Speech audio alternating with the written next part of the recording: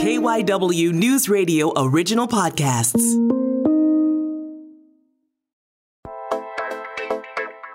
In the year 2021, the KYW News Radio original podcasting team started off with but one person, Mr. Tom Rickert. But then, by year's end, there were three, and we three be here to recap, or at least try, the year that was in podcasting for KYW News Radio original podcasts. I'm Brian Seltzer. Should we turn it over? Let's hear the voice of the man behind the operation. Tom, are you there? That was epic, Brian. I feel like I'm watching the Star Wars yellow letters come down slowly. That's right. In the beginning. Long time ago in January. That's right. 10 years ago, January of 2021. That other voice is, of course, Sabrina Boyd-Circa. What's up, Sabrina? Hey, just doing the thing, making some podcasts. I gotta say, we gotta remove Tom Rickert from behind the mic a little bit more. We gotta get him in front of the mic, doing more stuff like this. He'll probably say no. My New Year's resolution for 2021 was not to have any fun, and I think I've done a good job of that.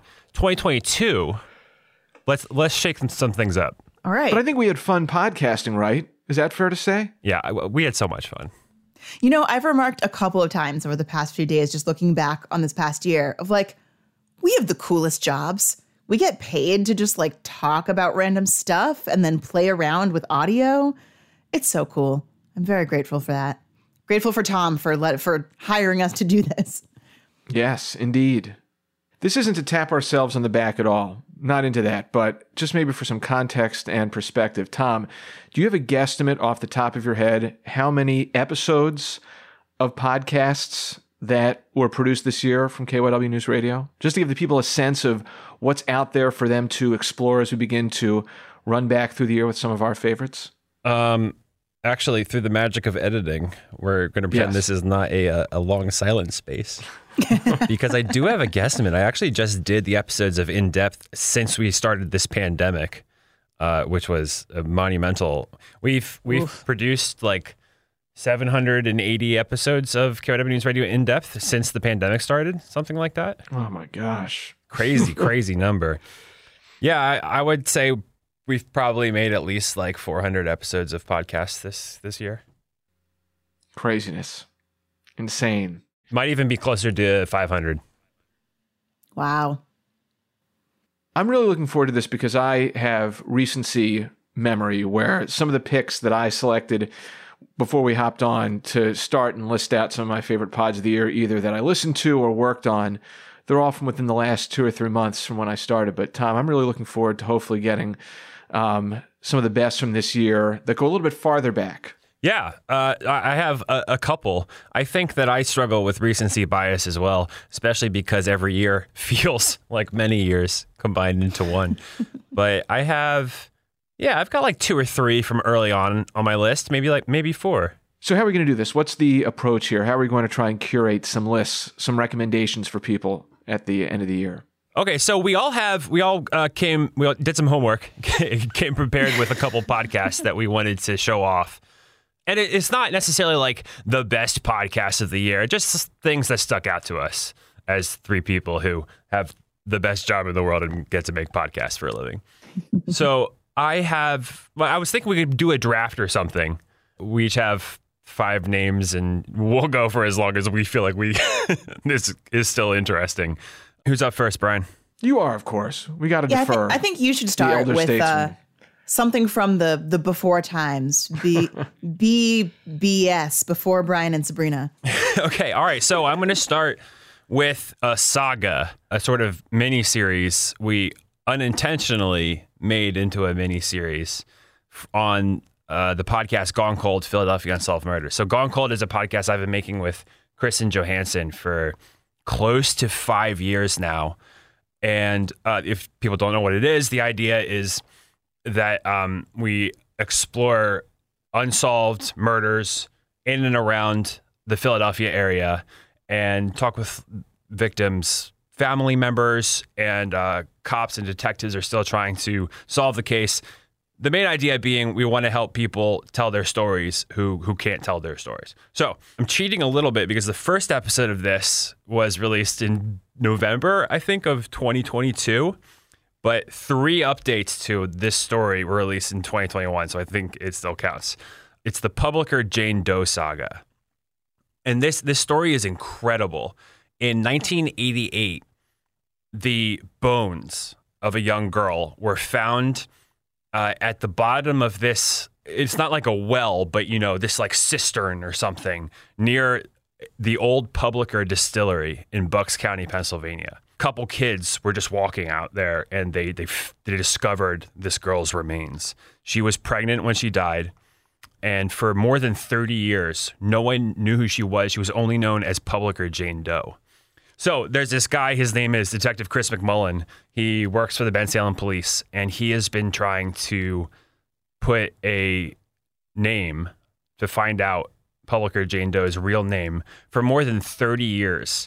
He has gone all over the country, tracked down every single lead, and as of November 2020, still didn't know who this person was, who Publicker Jane Doe was. For about 3 years, she laid there, through snowfalls, spring rains, and summer heat. She only had what she brought with her: some clothes, jewelry, and a pair of black stockings. And she had a secret. It seems no one knew she was missing. If they did, they weren't looking. Over the years, they gave her different names and identities, but none fit.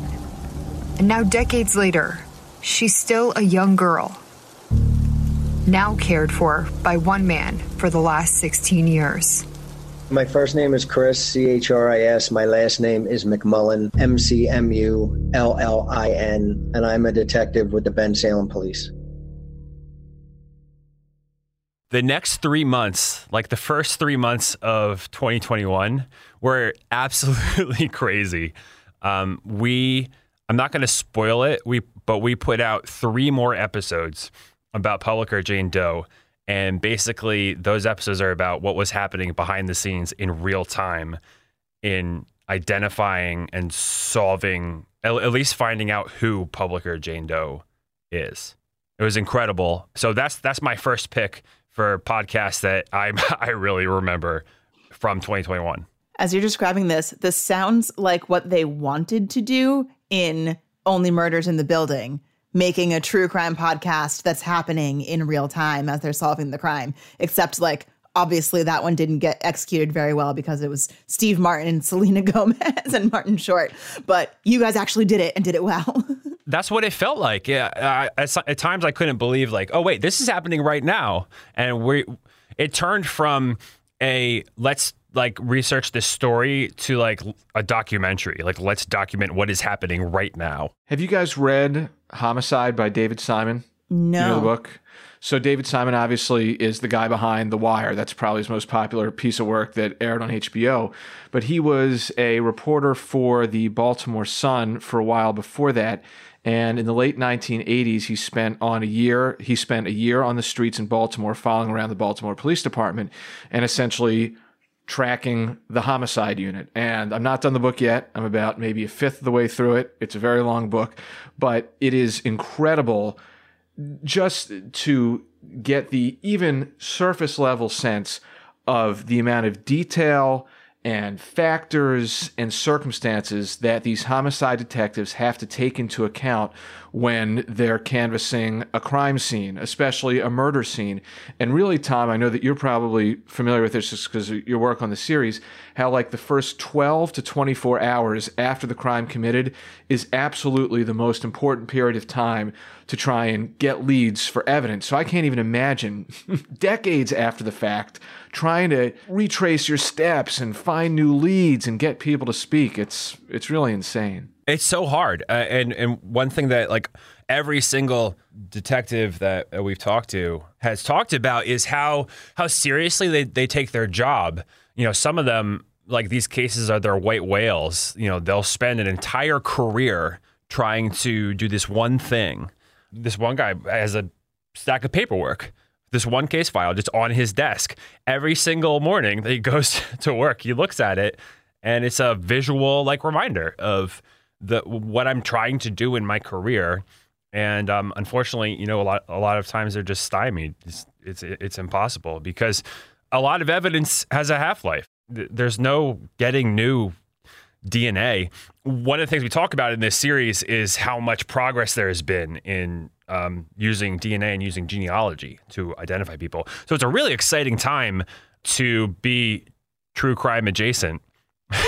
Right now, a lot of cases are getting popped open. But yeah, it's an impossible job a lot of times to try and for these detectives who are trying to solve these decades-old murders. The way you speak about Jane Doe Publicker is like she's your little sister or something. So what does it mean to you to finally just identify her? It gives her a name. Then she becomes a person. I just don't believe that anybody deserves to just be found like that and then just wind up in Potter's Field without a name. I mean, she was a person. Somebody's got to be missing her. Even if her parents are deceased, there's got to be somebody. It would just mean a lot to me. So I'll jump over to, again, we're going to get some recency bias here because Brian and I have only been here for 4 months. Like 3. Somewhere in there. But I think in that time, one of my favorites for sure, I won't rank anything, but one of my favorite conversations that I wasn't even there for, but listening back to, was our favorite professor, Mark Lucher, and the fail at a pizza writing workshop, which is just it's like a sad and uplifting story at the same time, because we saw this Twitter post, to go back and tell the story, from Mark Lucher, who is a Temple professor, and Brian, correct me if I missed some details here. He was teaching someplace else, doing like a residency, and living in this building where a bunch of undergrads lived. And he decided to host a writing workshop for the undergrads. He ordered pizza. He announced that there was going to be free pizza, put up flyers around the building, got ready, had the pizzas laid out, and no one showed up. And so the tweet is all about this, and it just ends with, "I am actually so sad." And it's a picture of these full pizza boxes and nobody there. And everybody on Twitter was like, free pizza and no college students showed up? What the heck happened here? So we got him on the rundown and actually talked to him about it. At 7:00 I got there and I laid out the pizzas. And I'm just like, all right, let's do some good. And then a half an hour later, I'm just like, no good came of this at all. And I was just, I'm a sensitive guy. And so I was all heartbroken. And I just never thought that anybody would really notice. I figured I'd get a couple, they're there, Mark, you'll be okay. I've been there too, comments from people in my field who do the same thing and who get the same kind of response. But as you noted, it touched a nerve. And I guess some people feel really, really strongly about pizza. I think the big takeaways that I got from listening to that conversation were it's always worth trying. And sometimes trying can be even better than succeeding at your plan. He tried to do this good thing and he posted about it on Twitter and ended up getting way more attention for trying to do this good thing that ended up failing than he would have if it had succeeded. And then he ended up doing a writing workshop online later, got a bunch of people on that, and just got a bunch of more attention to whatever else he puts out in the future. Maybe more students are thinking about what it takes to write a good essay. He was also just great to talk to. It was just a really good conversation. One of the things I enjoyed the most, in addition to just hearing how Mark was able to continue pivoting and put a positive spin on what seemed like a very unfortunate bummer of a situation, was getting the breakdown from Luca, Tom, who we all work with closely. She's our digital managing editor, about the ins and outs of social media, what makes a viral tweet. And for all the big wigs who like to say, just press the viral button. I'm sure we've all been in meetings where someone is saying, just make it go viral. The podcast listeners can't see my eye roll right now, but yeah, it's just do it. Hit the button. Just send it out there. It has to be the perfect marriage of circumstances. And I loved hearing from Luca, who worked at Twitter before she came to us at one point, just getting her thoughts on what makes a viral tweet. And it's oftentimes something that it literally happens in the moment, flash in the pan. You can't possibly, you're not trying to do it. And then it hits a chord. So I remember that podcast because one, Professor Mark was so rad. He was just a lot of fun to talk to. And there was a lot, like the whole thing was an exploration of existential angst as a content creator, where you're like, yes, I understand. Like all the time we're trying to find the thing that people don't know that they want to consume. And here's a guy who had pizza that people didn't know that they wanted to consume. And it was very sad. I think it speaks to like vulnerability and relatability on the internet, you know, like people really, this tweet went viral, I think because everyone could relate to it and just also appreciated this guy being so vulnerable and open and talking about a failure, which, you know, social media is so known for being like the highlight reel, and you just post like living the dream, hashtag living the dream, all of that stuff. So when someone actually comes out and is like, this sucked, this went really wrong, you feel for them. And you identify with it. Yeah, yeah. I think the fact that you try to do something that fails, maybe it touched people because everybody, well, almost everybody that I know, tries to do something good and doesn't always meet with success. And to see other people doing it gives you a sense that you're not alone and you're not a sucker for trying. You're actually part of a normal, functioning society full of people who are trying to do something good, oftentimes not succeeding, and maybe they also need support. So if anything else, I think it was a way of community building as much as it was a way of affirming the lack of community in that room. I almost felt like this was kind of like an Oprah moment for the Rundown, where it was like, here's the initial interview, the heartbreak, the pain, the sad story. But then there were a couple follow-ups in the weeks after the fact, because Mark ultimately did have a Zoom writing seminar, and then he partnered with this group called the Brain Collective. Brain is spelled B-R-A-N-E.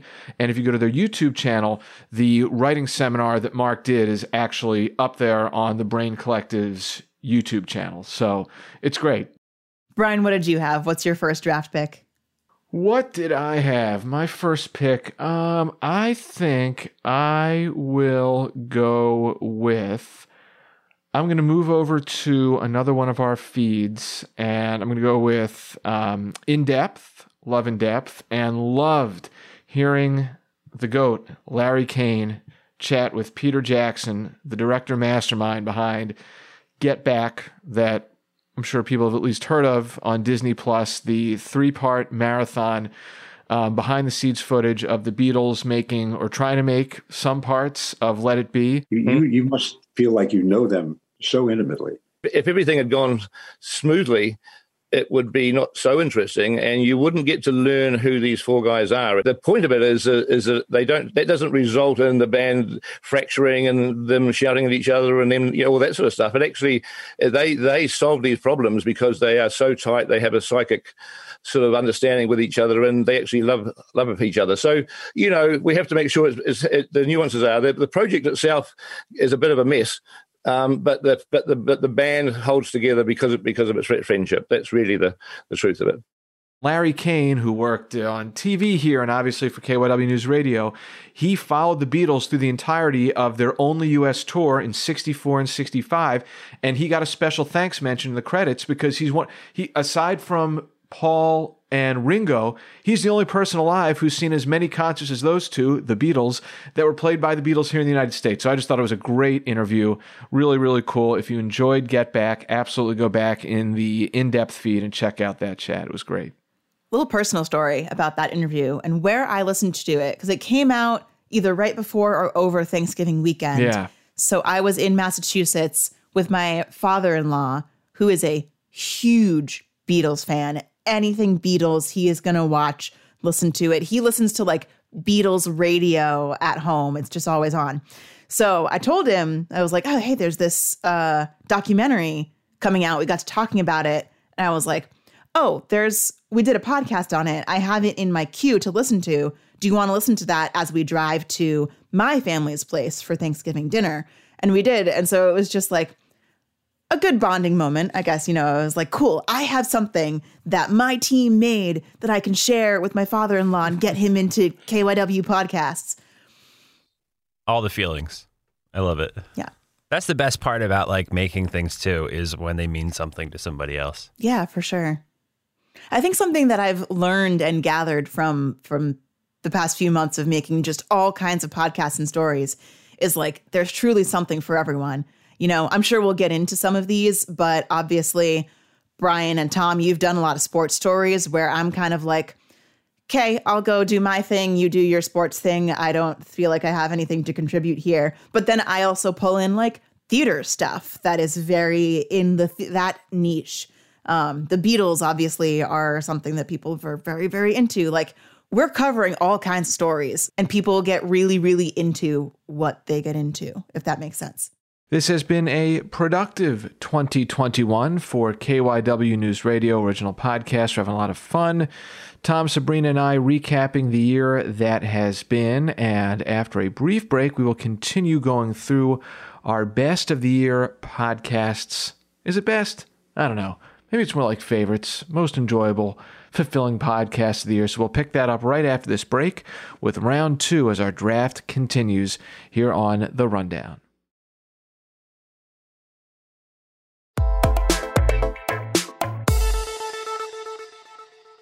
Our recap of the year in KYW Original Podcast for 2021 continues right here on The Rundown. My name is Brian Seltzer, here with Sabrina Boyd-Circa, and joined by the man behind the Iron Podcast curtain. That would be none other than our director of podcasting, the great. It's so great to have him here with us. It truly is. To hear his voice, you get to hear his vision all the time, but now we get to hear his voice. Tom Rickert. We have a couple more. Do you want to do this like lightning round style? Get as many rounds as we can out there? Okay. With my next pick in the 2021 podcast draft, I'm going to take another Gone Cold. This is one from earlier this year about Rebecca Park and the hunt for the Fairmount Park rapist. Rebecca Park was a 30-year-old Asian woman. She was found back in July 16th of 2003. Actually, it was the following day. It was July 17th of 2003. And there was a woman that called West Detectives and said she was driving one night. It was a hot night, so she had the windows down in her car, and she heard this scream. She said that wasn't a normal, it was like a blood-curdling type scream. And they discovered Rebecca in that wooded area. So we did 2 episodes on this. The first one is the more Gone Cold episode where we interviewed the detectives and everything.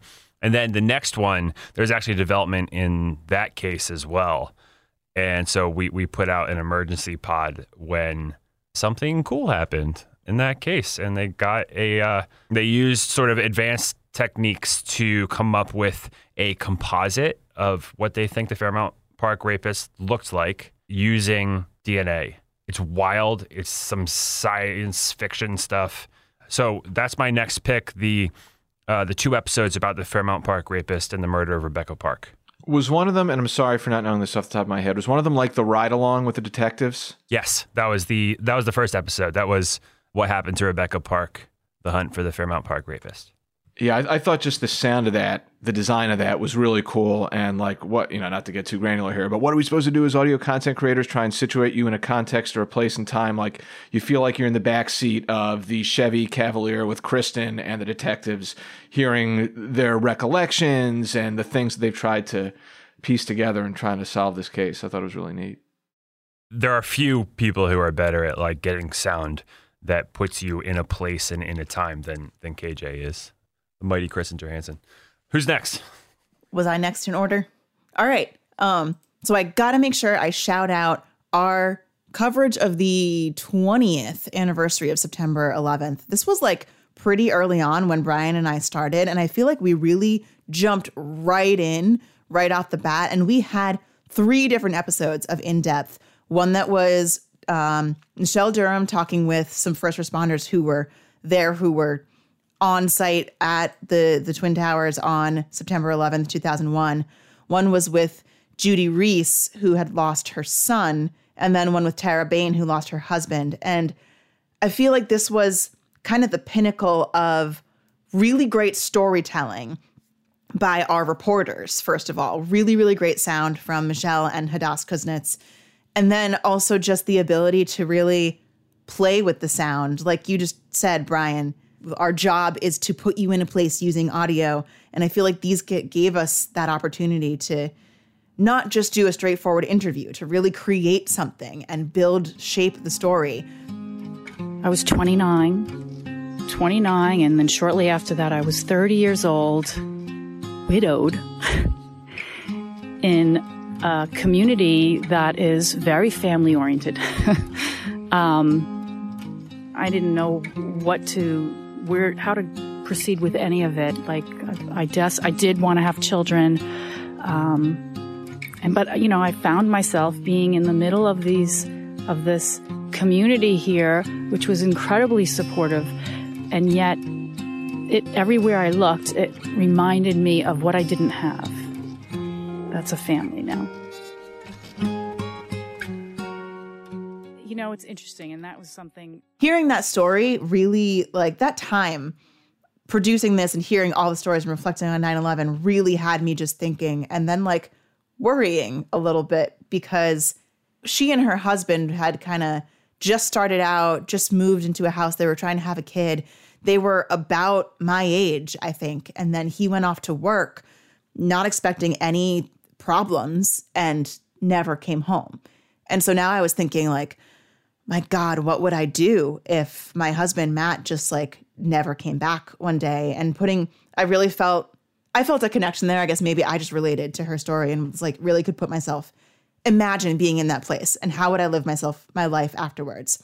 So hearing how she lived her life, and then how she kept it with her, but used it. She's a therapist, so she does art therapy to help other people work through grief. And she's better at that because of the grief that she's been through.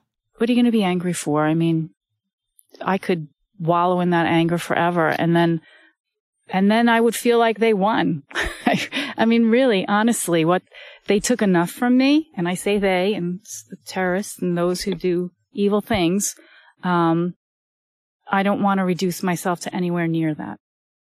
I know we said rapid fire, and now we just can't help ourselves from talking about all of these episodes. But Brian, your turn. I'm going to go with, I really enjoyed, there's just two people that I enjoyed hearing from. Your fave trash man and the Philly Fanatics' best friend, Tom Burgoyne. I just really like both of those episodes. Fun. Your fave trash man. I think if I had to pick one, I'd lean a little bit towards that, just because, like, here's a guy who obviously has tried to create something out of nothing, seeing a problem in the city, trying to address multiple problems, but first and foremost, picking up trash and how that's an issue in the city. But then also, like, through his story, other things come to light, the hazards of the job of being a sanitation worker in a big city. And for me, I think I said this when we taped the podcast, and I'll say it again. If you say to me, sanitation worker, I immediately have certain associations with what that job entails and the type of people who do it and where they've come from in their lives. And I think that's a shame. I'll admit to that. Terrell was able to paint this picture of like the type of people who truly do get involved in that line of work, and where people come from and why, and how some people have gone on to serve, I think, on city council. I thought it was really eye-opening. In addition to being a fun story, there was some depth to it too. There's some sanitation workers right now that have master's degrees. You want to talk about diversity? Look at the sanitation yards. There are so many different types of people, so many different types of backgrounds. There's some sanitation workers who have side jobs, like they're artists. They make T-shirts. At my yard, there was a painter. He would just paint on his lunch break. And the amount of stories that you get just telling each other's background. I mean, I know a lot of them are being told not to like me, and being told I'm making too much noise, and being told that I'm bad for the industry. But I, no matter what, will always fight for them. I think they deserve hazardous pay. I think they deserve semi-automatic trucks. I think they deserve better pensions. I think they deserve better pay. He made a really good point about how for certain city jobs, you have to, I basically like the barrier to get into any city job. You have to like pass a test or something.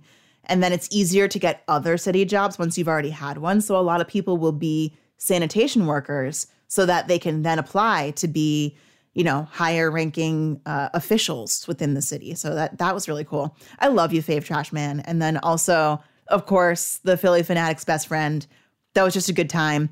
I love how Philly we get in some episodes of the Rundown. Philadelphia is a truly special place, and the Fanatic just encapsulates that. And we were talking about, of course, the Fanatic's transition to a different appearance and now back to the original appearance. So, of course, yeah, that was just a good time.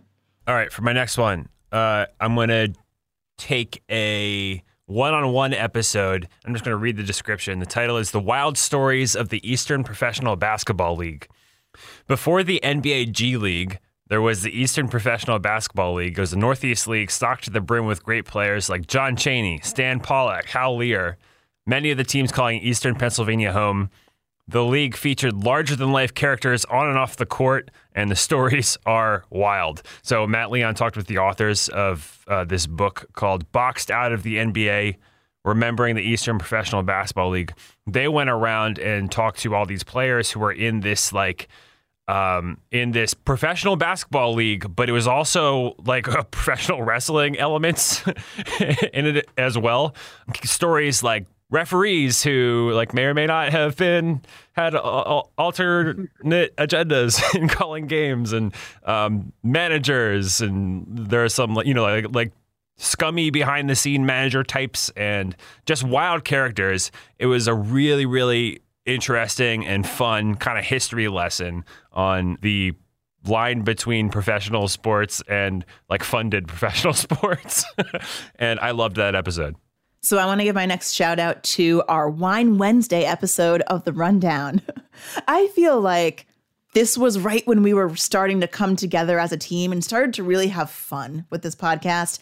And so we had Mike Doherty come on and bring in a bottle of wine from one of the South Jersey wineries that won Best Red of the Year, I think it was.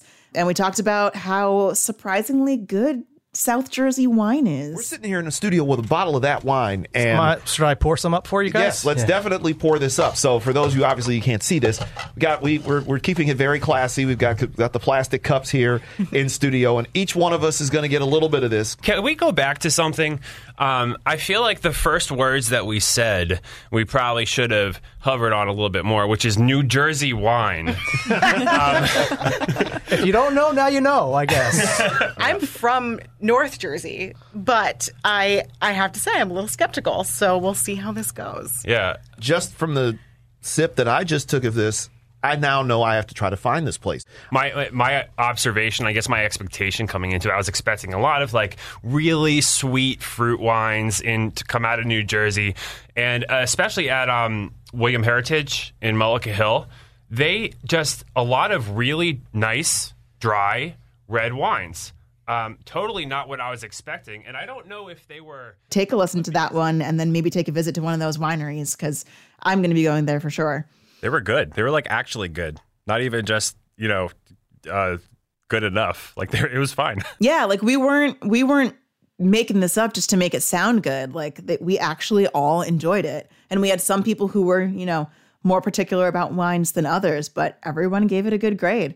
I think another one from the Rundown feed that could be timely in a few weeks into the month of February, if anyone was not following this as it happened real time at the end of October into November, is what's going to happen with John Doherty and Bobby Heenan when they face sentencing at the end of February. And the episode of the Rundown back on November 16th called They Thought They Had This Beat, how John Doherty and Bobby Heenan got it wrong.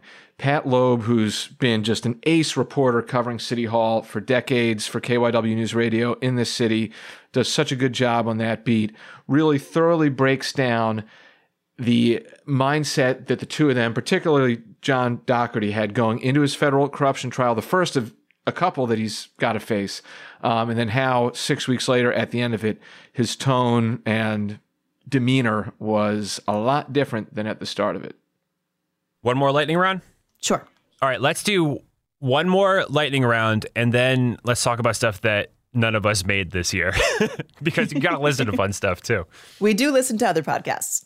Okay, I'm going to say an honorable mention real quick. An episode of One-on-One with Matt Leon with Emily Messina, who is the play-by-play voice for the Reading Fighting Phils. I thought it was a great conversation talking about not only what it's like to just be the voice of, AA baseball in a really historic baseball town, but also to be one of the few women working in play-by-play in the United States, which doesn't happen all that often. That's an honorable mention. My last pick is going to be, this is going to sound selfish because it's one that I did, but it makes sense because I don't do all that much anymore, any actual work. So I'm only going to do the stuff I really care about. The episode was an episode of KYW News Radio In Depth. It was called Lessons in Leadership, Service, and Humility. Retired General Jim Pasquarette on 38 years in the Army. So the backstory behind this is retired General Jim Pasquarette is just one of like the men that I respect most in my life. We're connected through family. I have the tree, but it's like a very modern family zigzag tree, so it's not even worth trying to say out loud. He spent 38 years in the Army, commander of U.S. Army Japan for a couple of years, ended his career in the Pentagon as a 3-star general. There are only so many people who get to that point in their career. And I really appreciate getting a chance to sit down and talk with him because I think about leadership a lot, which is kind of a fraught pursuit, but something that you end up doing when you feel like you have shortcomings as like a leader of people or even just as a team member. So I ended up... Tom, stop. You're a wonderful leader, as we can all attest to. I slipped her a 20 before this podcast. That Christmas bonus coming in. That Christmas bonus. It's a crisp 20. So it was really nice talking to somebody who is a career leader. When you think about like that level of job, you have overseen directly or indirectly like tens of thousands of people. And your job is to think about effective leadership and to take actions based off of at a really big scale and a really high stakes scale. I've always been a little uncomfortable in an airport or something when I was in uniform traveling from A to B and somebody wanted to buy me coffee or something. And best of intentions. I always said thank you. It was always gracious, but I worry a little bit because once you start and feel as a person in the uniform that you're better than the average citizen, that's not good. We serve the American people, and we support the Constitution of the United States, but we're no better than the average person that's not in uniform. I think we should support our military, but we have to make sure the military earns that respect and they are looked at as citizens that are in uniform, not a higher level of citizens because they serve in uniform. I really enjoyed talking with him. He's a wonderful guy and maybe the most humble person I know, which is incredible because of what he spent the last 4 decades doing. Yeah, I got to say kudos to you, Tom, on that episode. I really enjoyed that conversation too. You know what? You're giving an honorable mention. I will do so as well. Quick honorable mention to Hadass Kuznits talking about her trip to Israel on the rundown and the differences in how COVID has been handled there versus here. It was just a fascinating look at a different culture and how the pandemic is a global pandemic, you know? It's interesting to think about what's happening in other parts of the globe. The title of that was A COVID Culture Shock on the rundown. And then I'm also going to be selfish and talk about an in-depth that I produced with Mark Sigel, who was the founder of the Philadelphia Gay News, but also before that just did a ton of incredible work in the fight for gay rights all the way back to like the 70s. He was just so bold in his story. He has so many stories about disrupting national broadcasts. No fear. He just went bold, and his whole goal was about visibility. So he made himself visible. That's what I've always believed in. Do a stunt. And I don't mind calling them stunts. One time, United Way would not fund LGBT organizations. So I got a bike brace and put it around my neck and made sure that they couldn't get in their front doors in the morning. And if they did, they would have broken my neck. So they didn't want to touch me or go near the front doors. Another time I went to chain myself to the Liberty Bell, which at that time was in Independence Hall. The police had learned about that somehow in advance, and they went chasing me around Independence Hall. And I then eventually went up the steps above the bell and handcuffed myself to the railing. Those handcuffs, by the way, are now in the Smithsonian Institute. Wow. Yeah. I did strange things. I threw things at the wall thinking none of them would ever happen, but you try. I keep telling people in my community, please, think big. Don't think little, think big. He was sitting in front of this just bookshelf full of memorabilia from his like Grand Marshal sash from a gay pride parade, the cover of his book, just a bunch of stuff. So like the visuals of it were great too. I think my favorite piece of it was his story about dancing at the White House. Barack Obama invited him and his husband to dance together and how much that meant to him and what he would say to his mother, who has since passed, but she was scared for him when he came out, scared that he would be lonely in his old age, and just saying, I'm not lonely, I'm very happy, and look at the life I've built. So great story, great life, just love it. There are some wild stories of that episode. Yeah, absolutely. It was great. It was great. Also speaking to how many cool people that perhaps you may not have ever heard of right here in Philadelphia and how they contribute to history, not just locally, but on a much broader scale as well.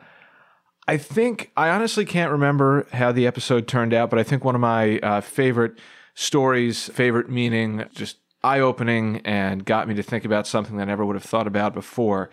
Justin Udo did a story about this project called the Purple House Project. It's an episode of The Rundown from October 6th, and it's how this garden that this Purple House Project is part of helps women in abusive relationships find cover to get out of the house and possibly seek help and do something both therapeutic and also away from the abuser in their relationships. So I think that that's, to me, a good example.